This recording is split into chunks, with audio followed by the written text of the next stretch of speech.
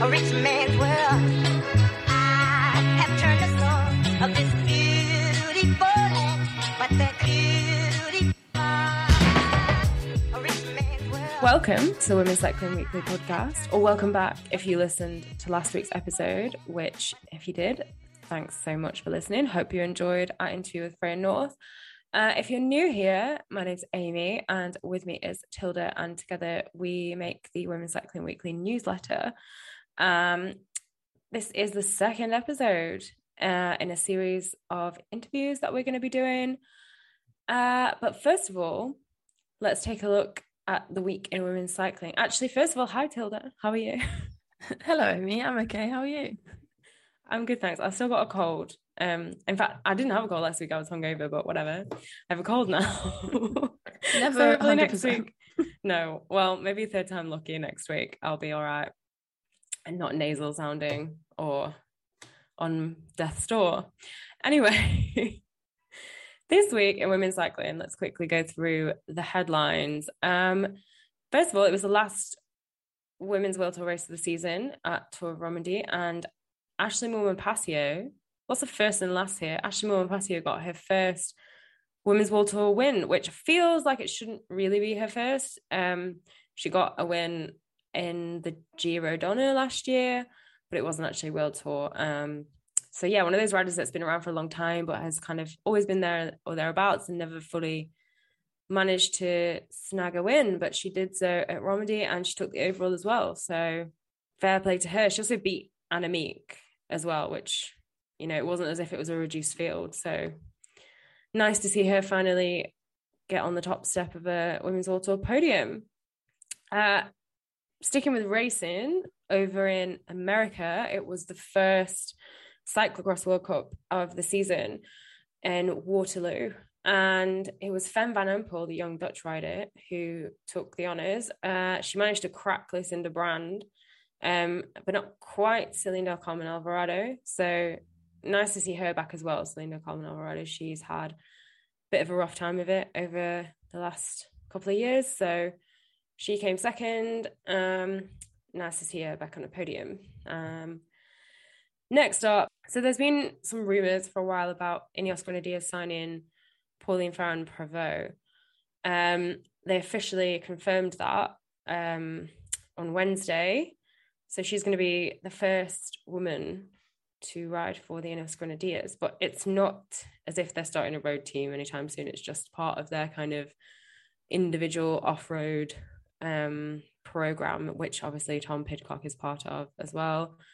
There's no kind of indication yet if they're going to sign any other mountain bikers or women or anything like that. But yeah, they've picked up Pauline and they're going to help her along the road to Paris 2024.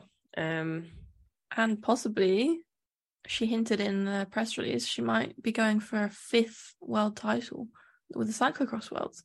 That's in her plan for the winter now. So, which, girl, take a break.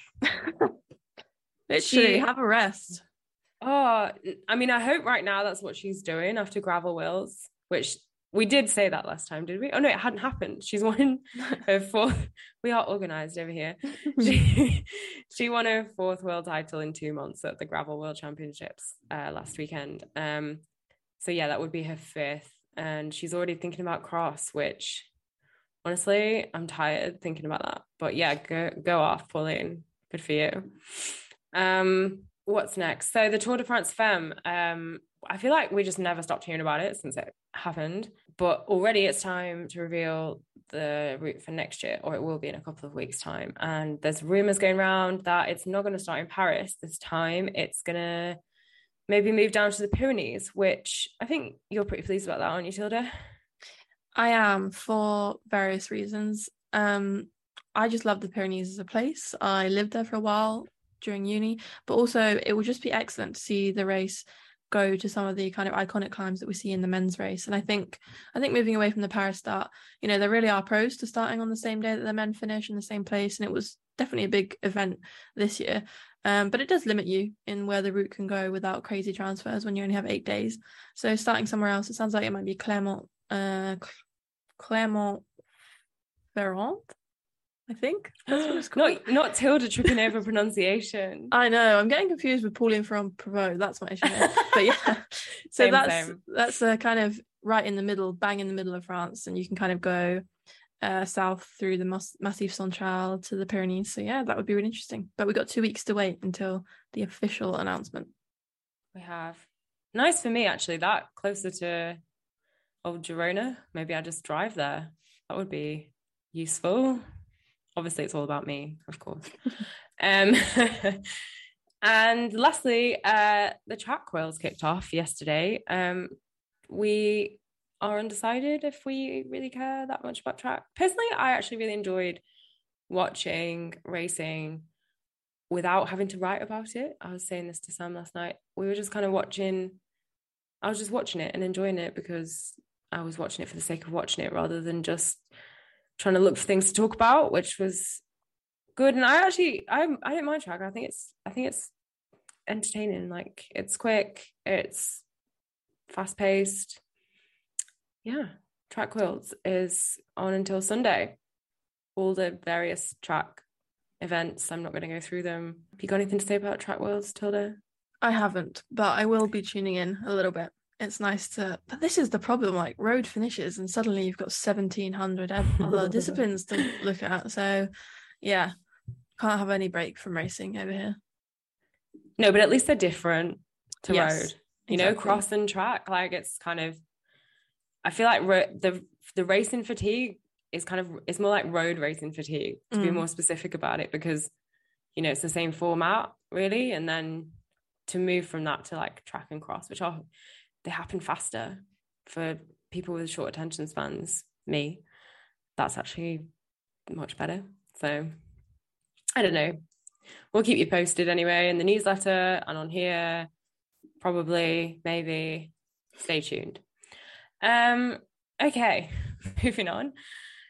This week's guest.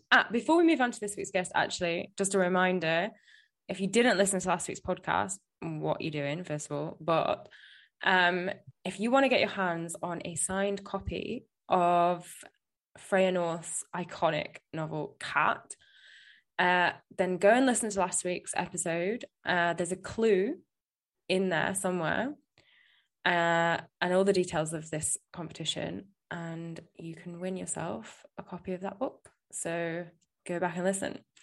But this week, who do we have on the pod this week? We have our wonderful friend, colleague, journalist, gravel rider, Betsy Welch. She might be a name that you've come across if you're if you read the newsletter, we're always putting her stories in there, aren't we? Because we love them. But yeah, she's a writer for Velo News. She came to the Tour de France Fam with all of us, so we had a very wonderful time with her. She's a very interesting character. She knows a lot more about gravel and all the off-road stuff than we do. So yeah, we kind of had a pretty wide-ranging chat with her. It definitely starts off with some gravel stuff, but don't worry, if you've heard enough of that, it does go. We do talk about more things like Betsy's crazy long rides across Europe after the Tour de France, and her work and her writing and what she thinks about women's racing. So yeah, it's a pretty wide-ranging chat. But to be honest, we just interviewed her because we love her, right? Yeah, she's an iconic queen. I feel like she's got like very sage life guidance. She's like I don't even know what the word is, but she's just, it might seem a bit weird and meta, like two cycling journalists interviewing another cycling journalist on this podcast, which on the surface does seem a bit like, why?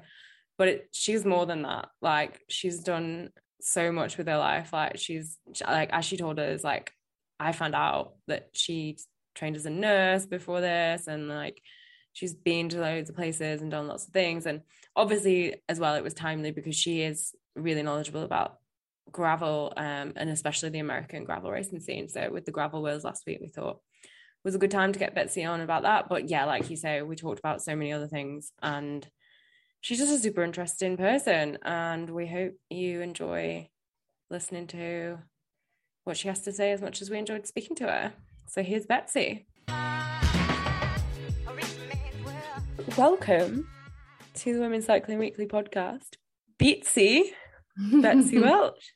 Thank you. I am so excited to be here. We've been, honestly, when we started this podcast, we were like, one of the people we must have on here is Betsy. So we're so happy. But for anyone who doesn't know who you are, do you want to tell us a little bit? Who are you? Oh, where to begin? Well, I am a journalist at Velo News, and I guess the bigger outside ecosystem. I write about gravel and sometimes mountain biking and sometimes road cycling, which is what brought me, I guess, to you girls when we met this summer in France, covering the Tour de France Femme. So that's kind of, I guess, my professional introduction in terms of who I am outside of work. I mean, I'm just a girl who likes to ride bikes and travel and talk to people. Yeah, I live in Colorado and I travel a lot. I'm actually in Bend, Oregon right now. Yeah, that's about it. Have you always been a journalist, Betsy? No, I haven't. I've always loved to write. I've always aspired to be a writer, but I've career-wise done a few different things. I was a Spanish teacher for a few years. I've done odd jobs like working on farms and being a nanny and things like that. But before I started writing for outside, I was a nurse actually for 9 years, kind of a public health nurse. So working a lot with underserved populations and immigrant populations in Colorado. But I always sort of have been like a writer on the side, whether I was, writing for free for a local alternative newspaper, or I've freelanced for different outdoor industry magazines like Trail Runner or Outside or something like that. And then because of gravel, actually, and my partner and I's foray into gravel racing a few years ago, I had the opportunity to freelance a little bit for Velo News. And that turned into an opportunity to write full time, which had always been a dream of mine. And so right before the COVID pandemic erupted, so February of 2020, I started at Velo News, quit my nursing job, started the Velo News job. Global pandemic, sort of had a little bit of a moral conundrum, oh shit, maybe I should not be writing about bikes. I have the skill to maybe help people. But it turned out to be okay. I ended up doing some volunteering around the pandemic. But yeah, I have been a full-time writer since then. Quite varied careers there. I didn't realize you were a nurse. Yeah, wow. I don't know whether to put it I get bored easily or I'm curious about a lot of things. I should say I'm curious about a lot of things. And, it's funny, being a nurse, at least the kind of nurse I was, there's a lot of parallels with journalism. You're gathering information, you're talking to patients, you're trying to get the story. So in that way, one of my favorite parts about being a journalist is the interview. And you can do that in healthcare too, which is cool. That's really true, actually. I had never thought about that. I'd never actually thought that what I do is anything close to that, mainly because I'm hugely squeamish and would be the worst nurse ever. Also not sure about my bedside manner. But you mentioned gravel, and I guess that's kind of one of the main things we wanted to talk to you about, because we don't really know that much about it, but you know a lot. And I think it's one of these things that's coming more and more into the forefront of cycling. And I think it would be good for the listeners also who maybe don't know too much about it to just get to know the gravel world and what it's about, I guess. But first, will you guys tell me what is your view on gravel, like from your homes in, you know, Girona in the UK, and like your seats at the table? Like, what do you think it is? Or what do people who aren't in the US scene think of it? That is a good question. I'm trying to think when it first like became a thing in my mind, and I feel like it must be within the last like 5 years maximum that I've even been aware of gravel as a sport. And it does seem like, in my mind, and especially after the weekend, the idea of gravel as a sport, as what it is, like riding a bike on gravel or grass or off track, whatever, is like not really what defines the sport. And the races that we see in America and the scene that surrounds that and the people that ride in those races, like that is what I think gravel is. It's not necessarily defined by it just being off track riding, but it's like this whole community and all of that. And yeah, I guess it became, I think, as road cycling writers, fans, whatever, we probably mainly became aware of it like when pros started riding, like when Pete Stetina started riding, was probably one of the first people that I remember kind of making that transition from road to that. So yeah, it's kind of only been because of that I've even been aware of it. And now I'm like, yeah, it's this cool thing that Americans do, and they get really like hard and it's all sand and looks really warm and fun. And it's not necessarily what we saw at the weekend. I was just gonna say, for me, like, it was not a racing thing when I first kind of discovered it, or like was introduced to it. I didn't discover it. It was just, I started riding a gravel bike here in Girona a few years ago. I actually still own one, but it's been stuck in the UK. It's a long story. And it was kind of like, for me, my first like proper foray into off-road. So I'd never really done mountain biking or anything like that. And I loved it because it was like new and I wasn't on the road. Like the drivers around here are fine, but it's just something different. And it was like testing the limits and like skills and stuff like that, because I had never like learned how to ride, you know, anything like rocks or stuff like that. So that was like my first kind of experience of it, and I'd never really like considered the racing side. And then when I sort of thought about that, it was like a very American thing, like the like Unbound and that sort of thing. Because in Europe, I mean, I had done like a gravel race actually here in Girona, but it was like a fun race, no one took it like super seriously, at least I didn't. And yeah, the actual like racy stuff was in my head like exclusively American. And there's also like this general sense of like, I don't want to say snobbery, but definitely there's a lot of people that are just like, oh, gravel is like just a fad or something like that. For a while at least there was that sentiment. And then like after seeing the Worlds at the weekend, like I think there's room for like a separate kind of facets of it, I guess, like the pro side with this race and like maybe a UCI series or whatever, and then the kind of original definition, I guess, that's come from the States. I don't know. What do you think?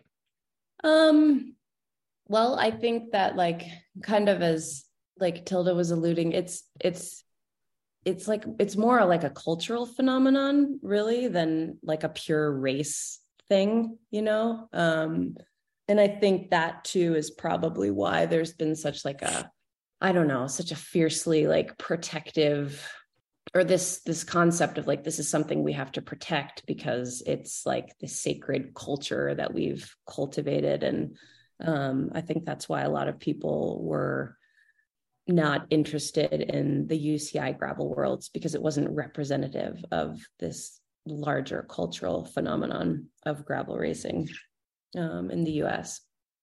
But I mean, there's a lot of different tangents or like a lot of different paths to go down talking about it. And I've been talking to a lot of athletes, pros, you know, sort of fans, participants. And it's really interesting. Like some people still are very, very passionate that like the UCI is going to ruin this thing that was cultivated in the US and looks a certain way. Other people, like you just said, Amy, are like, you know, this can be its own thing and it's not going to threaten the Unbounds or the BWRs.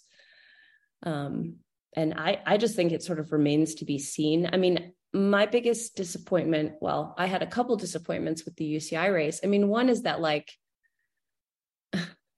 you know, it's for like Pauline and Matthew Vanderpool, like our gravel pros aren't going to beat those riders. Like they haven't been doing the same sport. So that felt like a little weird. But then again, you know, I wrote a opinion piece for Velo News about this.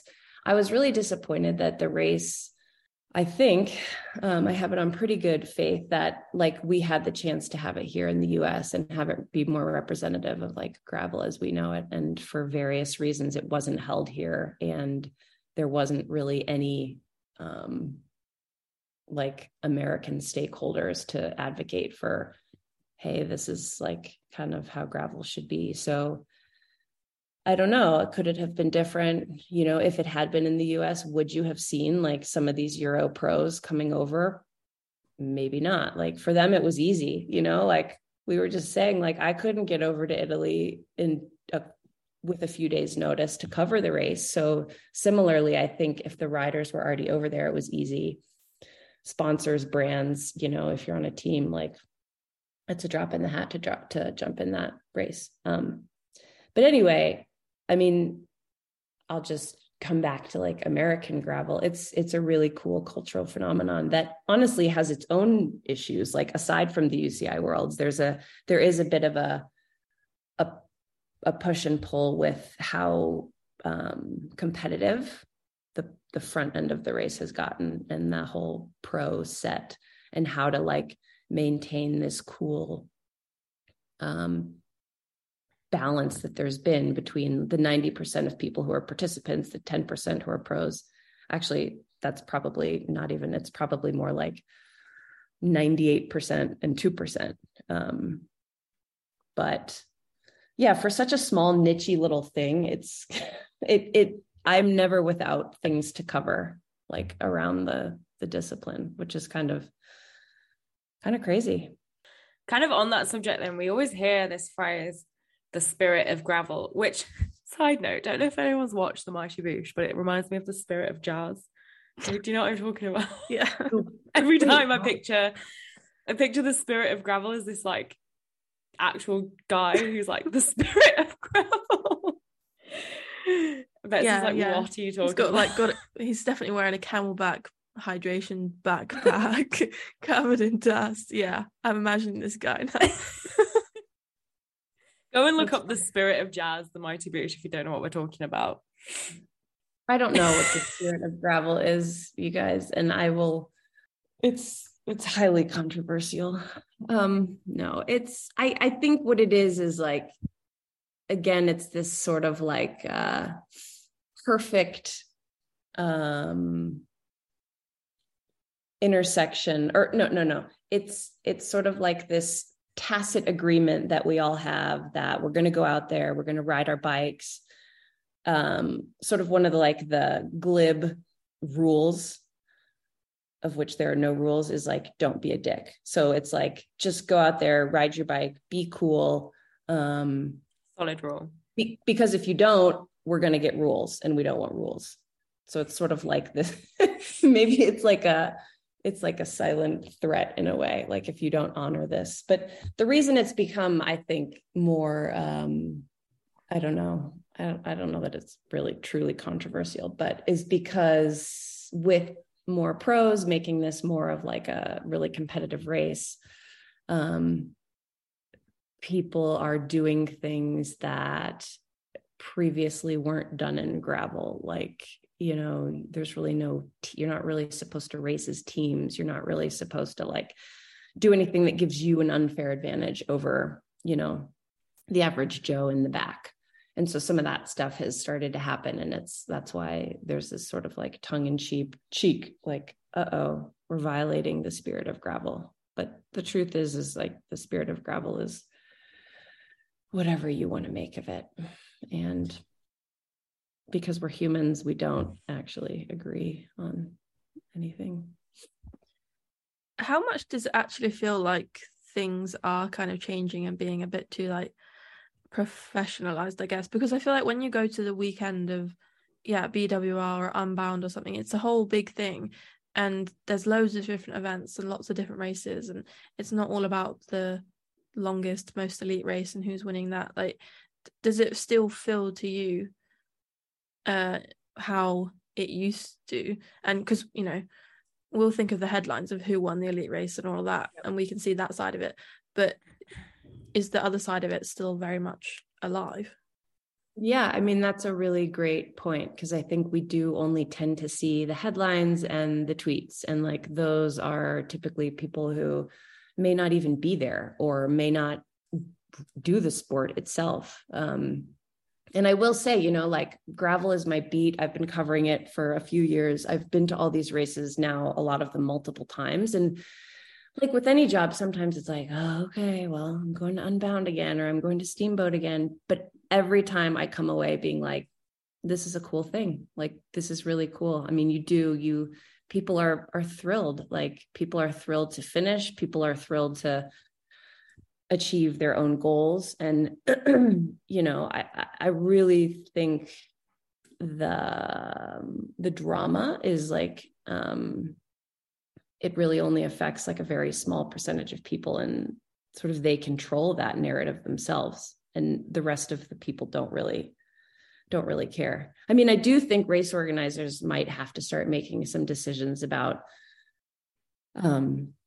perhaps a separate pro race, or like doing feed zones differently for pros, because, you know, most people are out there like just to finish, and pros blasting through at like Mach speed can kind of like interfere with other people's race. But like overall in that way, like there is a spirit of gravel, and it's this cool thing where anybody can sign up and do a bike race for any reason, and have a lot of fun.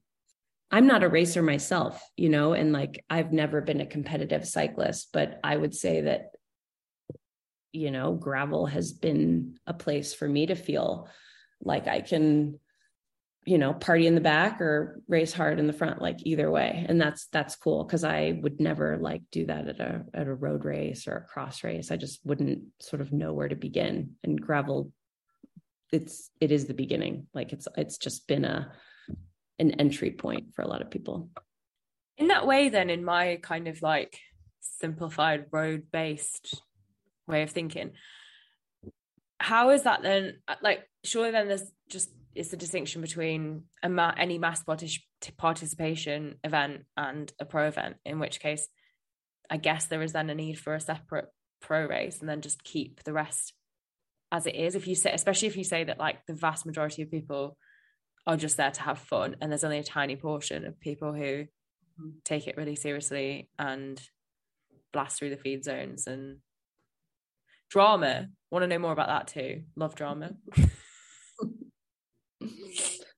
Yeah, it's you know, I think it's interesting, and I think it's worth having conversations about like, does there need to be a pro race? If so, what would that look like? And you know, rather than like me tell people what I think, I always, you know, you go to the athletes, you ask them. And within it, there's an interesting conversation with the women pros, because these races are mass start. And, you know, it's not like that in any other discipline, right? Like of cycling. And so there's been, you know, I don't know if there's been conversation about like, is there a true women's race in gravel if they're all racing with the men? And it's just about like who can hustle enough to get in the lead group and hang on the men's wheel. And Sofia Gomez Villafañe, who won Unbound this year, like she's been a real vocal proponent of like, it'd be cool to race the women, but until we have our own race, we're not, like, this isn't a women's race.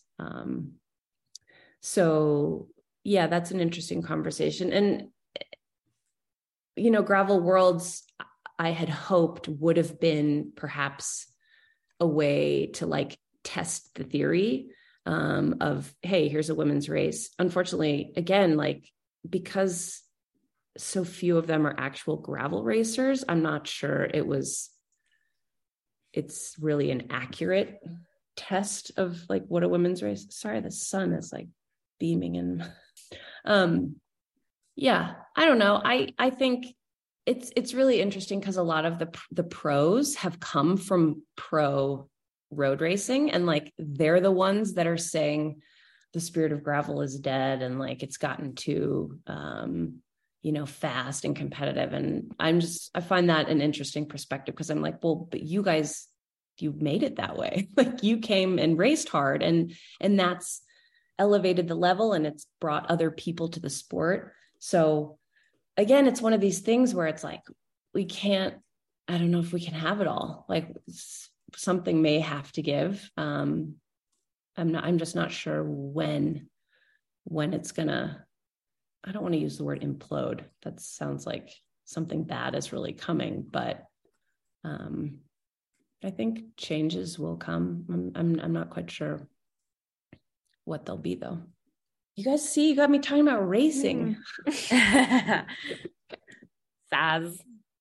It is like, I'll just, you know, it's funny because there's so many like, I don't know, like, I don't know what to call them. Little like stereotypes, you know, like the whiskey at the aid station and the like bacon hand ups. And I think again, like the whole spirit of gravel is trying to be all of that, and pros, and everyone has a beer at the end. And I think that's where people were like, oh, UCI Worlds is just, it's not going to be representative of that. And of like, of course it's not. I guess the question for the future is, can it all exist together and not, you know, threaten one another? But I'm not making any predictions because I really don't know what's going to. I mean, I don't know what I'm talking about really, but I can't see a reason why not.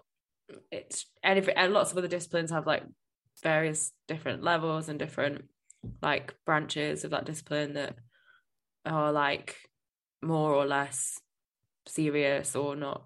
So I think it's okay. I mean, I don't know what I'm on about, but gravel people, chill. But you say we're talking about racing, but we met you at a race, Betsy. So, and that was, yeah, I mean, obviously this is a podcast about women's racing, but the Tour de France Femme was a kind of like semi-new territory for you, was it not?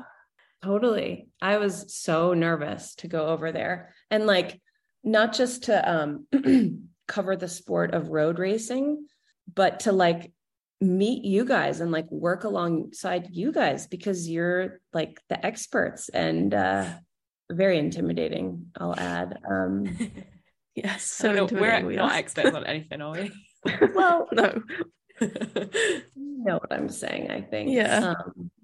But yeah, I was nervous. Like it was outside of my comfort zone. The coverage, sort of like all of it. And then, yeah, meeting women whose names whose bylines I've read, whose like stories I've consulted to, you know, when I'm writing a story about road.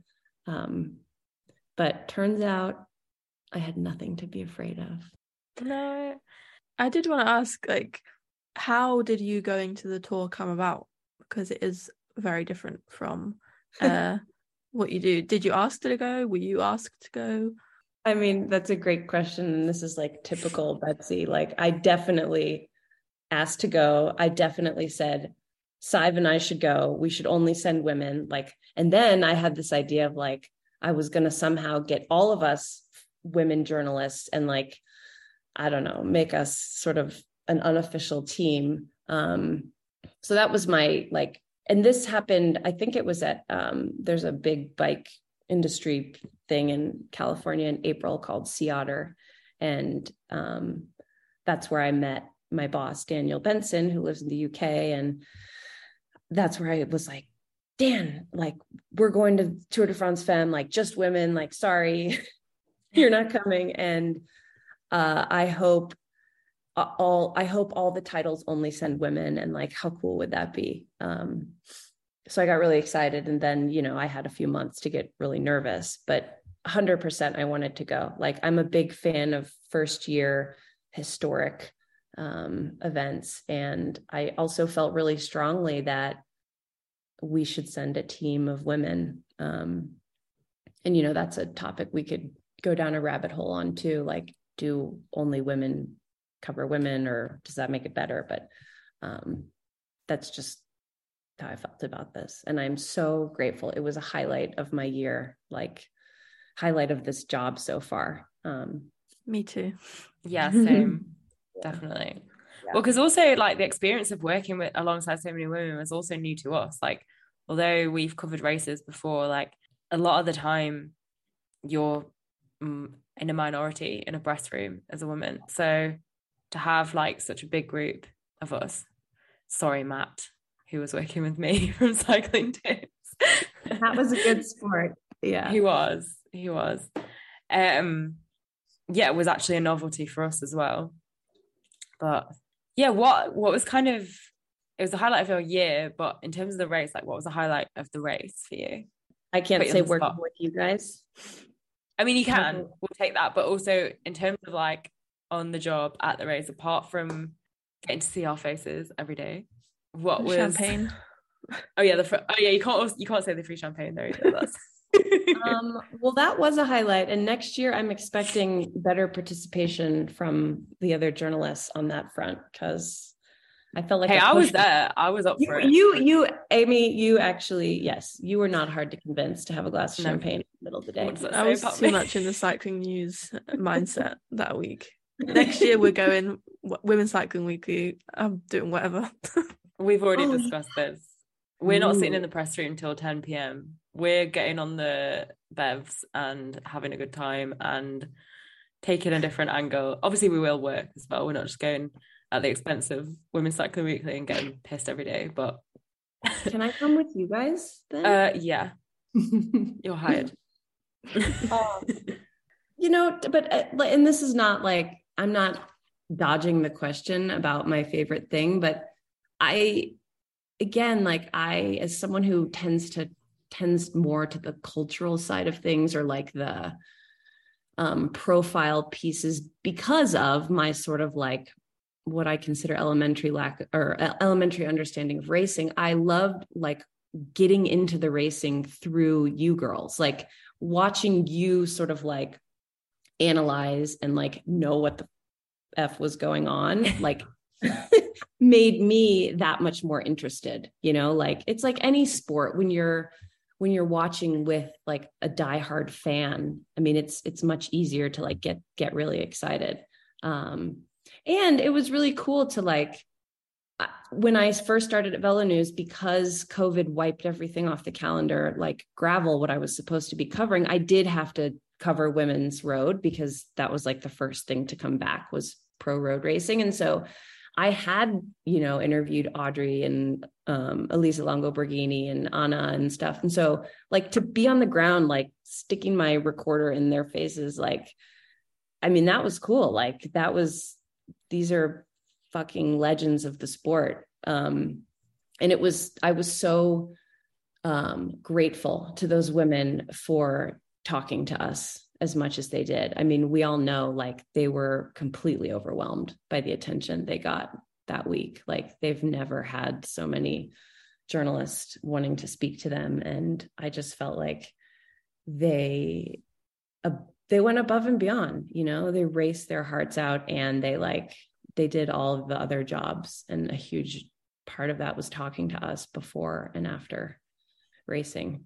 And then finally, like just seeing a bike race in France and the fans, and sort of, I think we had all gone into it thinking that like it would be a watered down version of the men's tour, and that there wouldn't be as many fans, or that they wouldn't really care. And they came out, and that was really fun.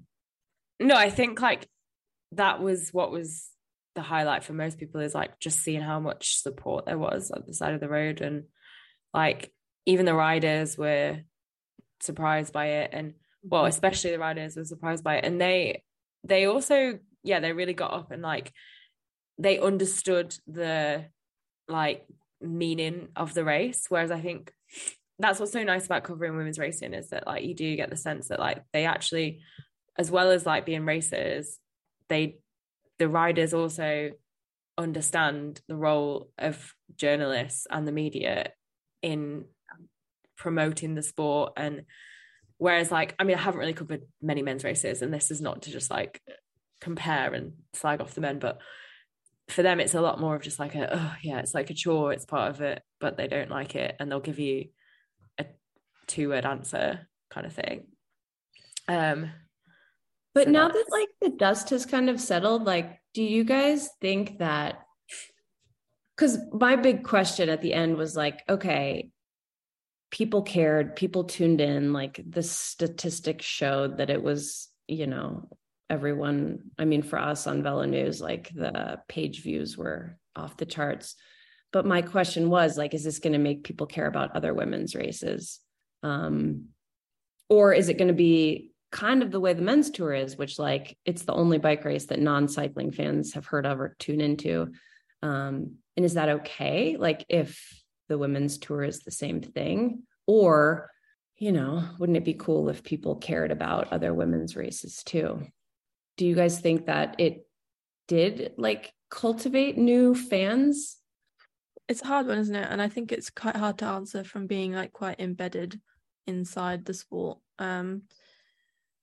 But I do feel like in the second half of this year, like everyone has been talking about women's cycling just a lot more. And I think even people who did watch it, or, you know, would tune in for the big races like Flanders and all of that, they sat down and watched 8 stages of the race, watching the same peloton day in, day out, and how it works. And you can pick up like so much from just a short amount of time. And I think that then, yeah, going into the races that followed, it was a lot of stage races again. People just had a renewed understanding of it. And instead of going in thinking, oh, well, I'm watching this, but I only really know Van Vleuten and Cassie Niewiadoma, they had a wider understanding of the sport. And I see so much more like in-depth discussion on like Twitter and stuff about racing and tactics and all of this that people weren't necessarily doing before, because they didn't have that understanding. So whether there are more fans, I don't know. And I think you're right. It will be one of those things like the men's tour where everyone talks about it, all the national newspapers talk about it every summer, but then forget that the sport exists the rest of the year. Right. But you know, to that point though, I guess that's where the men's tour and like now the women's is almost like a bit of a gateway into the sport for some people. So it's not, maybe there are just people who only care about the tour. Like my dad's one of those people who he rides himself, he likes cycling, but the only race he watches or cares about is the Tour de France. He doesn't care about the classics, doesn't even know what they are. But for me, I got into it through him watching the tour, and then I was like, oh, I want to know more about this sport. So like there's definitely going to be people who just watch the tour, but then there will also be some people who watch the tour and then go deeper, I think. Yeah. What about you, Betsy? Have you watched much more road racing since then? I don't watch necessarily, but I do read your pieces. Like, you know, Tilda does some freelancing for Velo News, and I mean, sometimes I edit that, but like that's really how I learn, is from like my direct colleagues, and then, you know, you guys, and like, you know, our sort of greater ecosystem. And honestly, I would love to keep writing about women's road racing. It's just, I get really busy with gravel and stuff. But I mean, it's funny because after the Tour de France, I came home and I was like, how can I write about gravel? Like, I just witnessed like the coolest thing ever. So that was just like a great feeling, you know. And it was also like, you know, maybe my position as an outsider allowed me to like see it in just for how amazing it was. Although I think we all saw it for how amazing it was. But yeah. And it's also like, as someone who just rides, who loves to ride bikes, like I'm so impressed by these women. You know, it's like, it's a lot to put yourself out there and say, I want to win, and then have to try and win. And it's incredibly vulnerable and brave. And I also really appreciated how many scars they have all over their bodies, because I have a lot of scars from crashing on my bike too. So it's just, I don't know. It's cool. I love bikes. Well, on that note, what did you do after the tour? Because we all went home absolutely exhausted. I wanted to sleep for a week. And I don't understand how people do it. Until Commonwealth Games when I saw you. 3 days. Just in 3 bed. days, yeah. Actually, yeah, what am I on about? But I wanted to sleep for a week, I just couldn't. And didn't want to look at a bike or think about bikes or bike racing, which again, had no choice, but didn't, yeah. Luckily it was a different discipline. But yeah, just, we were exhausted. Don't understand how people do 3 weeks of that. But what did you do, Betsy? Well, I went for a bike ride in France and Italy in the Alps on my gravel bike for 6 days. It was a really incredible route called the Torino-Nice Rally. It's like a off-road route from Torino, Italy to Nice, France. And it takes in some of like the famous climbs from the Giro and the Tour, and then also goes on these like amazing gravel mountain roads, you know, built by like the Italian army for World War One. And I just took like one change of clothes and stuffed my pockets with croissants every day and rode from village to village. And this was on your own, right? I did it by myself. Yeah. So I had left a bike in Paris while we were all, you know, on the road for the tour. And then when the tour ended, I came back to Paris, built the bike up, had like a minor freak out because I hadn't booked my transport to Torino, and like all the trains were sold out. And I was like, oh my God, because this was my plan this is what I wanted to do, but I'm kind of a last minute booker of things. So there was some mild panic. I was like, oh shit, I'm just going to have to fly home, because like, this is August in France, like everything's booked. But at the last minute, I found an overnight bus from Paris to Turin, Italy. And I got on the bus at like 12:30 a.m. at some random bus station in Paris with my bike, and woke up the next morning in Italy and started riding. Pretty cool. And how was the experience? It looked really beautiful, but I imagine doing those kind of rides on your own can be a challenge in more ways than just the physical. Yeah, I'm kind of a lone wolf in a lot of ways. I do a lot of things alone, you know, on the bike and otherwise. And fortunately, like the route was really, like the route's amazing. Like somebody has made this route, and I just had to download, you know, the GPX track. So like that part was cool. I mean, there's a little bit of like, actually, I never really was like uncomfortable or afraid. I mean, I think one of the things about doing things alone is you wish someone was there to like share it with you, but it also makes you more outgoing, and, you know, it makes you, I think, interact more with the people you meet along the way. I had a really fun night at a refugio in Italy and met like a couple Italian guys. And, you know, one day I got stuck in like a horrible thunderstorm, and I was up really high, like above tree line. And I like hid out in this like shack with this guy. Okay, that sounds, this guy who was like manning the mountain road moto tours. Like he let me hide out in his shack for hours, and so you have experiences like that, and that becomes the story you tell, rather than like, oh, I did this bike ride with this friend. And so it's just a different it's a different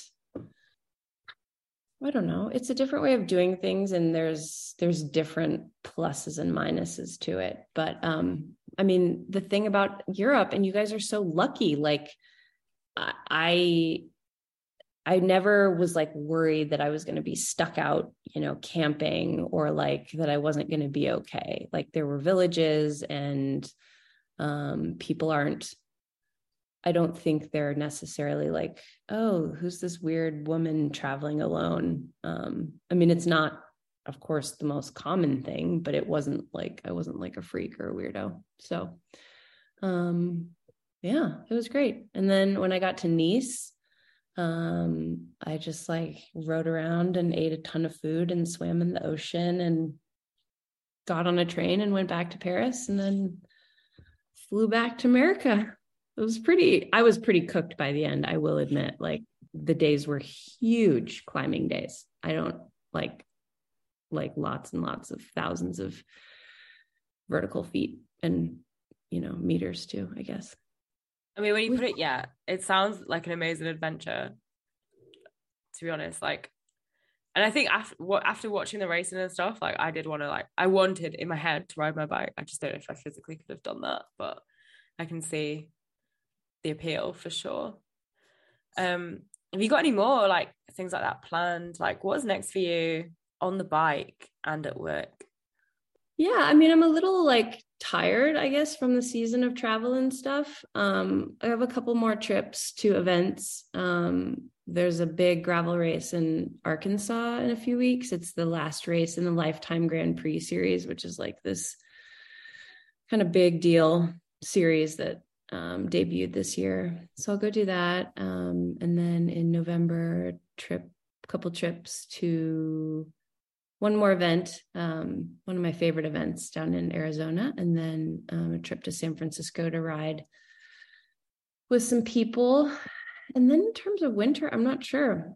I do like to do winter sports, so spend some time off the bike and on the skis, but hopefully a warm weather mission.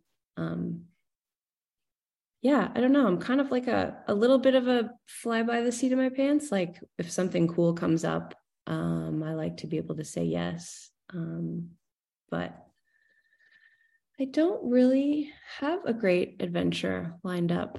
However, you mentioning going to New Zealand, Amy, like that's definitely, that's up there on my list of potential. I want to ride the whole length of the country. Like there's this cool event called the Tour Aotearoa, and it's not a race, but you can race it. And you ride the whole length. And I think that'd be really cool. Wow. Both islands. Yeah. Damn. Well, so maybe get yourself down there in like December, January, and maybe I'll ride a little bit with you. Exactly. I'm not riding the whole thing, but maybe a bit of it. Exactly. No, that would be really cool. I feel like we've talked too much about me though. Like, I want to interview you guys. Maybe can we do another episode where you're the interviewee, that's why. No, but it's so weird. And you girls know too. Like it's like so weird to have it turned on you. It's like, yeah, when you were interviewing us at the tour, I was like, I don't know what to say. Yeah, one day when you just turned to me and you were like, can we do an interview? And I didn't know what you meant. And then I was like, oh, you want to hear from me? Okay. I don't know what I've got to say. It's actually much more comfortable being on this side of it. But yeah. But you've got so many interesting things to say, Betsy. Yeah, it's so funny that, you talk about learning from us, but I feel like I always learn so much from you. And like everything I know about gravel is because of you. And just a lot about your outlook on life and riding and everything. I know we only spent 8 magical days together. But I don't know, like there's just something about you that just absorbed a lot of good energy from you. And I found you fascinating, which is why I wanted to interview you. And we just surely cannot be that interesting as you are. There's no way. All I do is sit at home and work. And That's it. I don't know what I do. Definitely not adventures like riding from Turin to Nice. Yeah, but that's okay. We contain multitudes. Like, you don't have to do crazy adventures like me. It probably means there's something wrong with me, to be very honest, but we don't have to go down there. But no, it's like, it was so cool to like hang out with you guys and like learn from each other, and mainly like not to feel competitive. Like, I think that was another fear, is like, you know, are we all going to be trying to like get the same story out first? And like, there is a degree of that, but I mean, hopefully none of our bosses are listening. Like, we didn't care. I didn't care, you know? And, No. you know, we were transcribing interviews for each other. And it was fun too, to like walk around the paddocks and like hear the questions, you know, that you would ask versus what I would ask. Like, I think there's a lot of the fact that we are like all different and come from different backgrounds in cycling, like that only makes, I think, our coverage better. For sure. Well, I think we can end it there on that wholesome note. I think if there's one thing we've learned about Betsy, is that she doesn't sit still. So can't wait to hear about what she's going to do next, because for sure it's something exciting. If not, we'll see you at the tour next year in whatever capacity. Oh, it's been so nice having you on, Betsy. It's been so nice to chat to you and catch up, because we had such a good time at the tour and we're such a good crew, and it's just nice to share Betsy with the listeners. Like, so now they all know how great you are as well. So yeah, thanks so much for coming on. Thanks for having me. I'm so flattered, and I hope I met and or exceeded expectations. Like I said, it's very uncomfortable being the one being asked the questions instead of asking, but I mean, for the most part, we were just catching up, so that was great. So nice to speak to Betsy. Nice to catch up. Obviously, we haven't seen her since the tour. It was, honestly, that podcast could have been twice the length if you recorded our whole entire actual conversation, but obviously some of that is just for us. We'll share you a little bit of Betsy, but not all of it. Yeah, she's actually ours, so no, it's so good to hear about her experiences, and yeah, we could talk to her for days, but obviously who's going to listen to that on a podcast apart from us? We would listen to that. Actually, if there was a 2-hour podcast with Betsy, I would fully listen to it. Anyway, hope you enjoyed our second interview, our second episode of the Women's Cycling Weekly podcast. Don't forget that there's more where all this came from in our newsletter. Just go to Substack and search. How do you even find the newsletter? Actually, do you just search Women's Cycling Weekly Substack, or to be honest, like the stupid URL that I invented is not helpful, because like you have to spell out. So it's Mammal Repeller. Maybe I should explain this slightly. If anyone's actually still listening to this podcast, Mammal Repeller comes from the fact that there was a fashion website people might remember back in the day called Man Repeller, which was basically about wearing clothes that men hate, which is like anything high fashion or like just a bit out there. And obviously Mammal, if you don't know, I think it's a British thing mainly, is it? Mammal? I think so. Yeah, I it hear stands, it that much. It stands for middle-aged man in lycra. So it's MAMIL. But really it's more of like a state of mind than just a descriptor. So middle-aged men are actually welcome. Do not turn off if you're a middle-aged man who wears lycra. That's not the point. It's kind of like those guys who will overtake a woman on a bike just for the sake of it because she's a woman, etc., etc. Anyway, mammalrepeller.substack.com. It will be in the description. You can just click. Why did I just waste my breath? Just look in the show notes, guys. And yeah, again, if you want to win a copy of Freya North's book Cat, signed by Freya herself, go back and listen to last week's episode. And if you like what you heard today and last week, please rate, review, and subscribe to this podcast. It will help us a lot, and we'll love you forever. I think that's all we've got. Are we done here, Tilda? I think we are done here. We will see you all next week. Bye. Bye. A rich man's world. I have turned the soul of this beautiful land, but the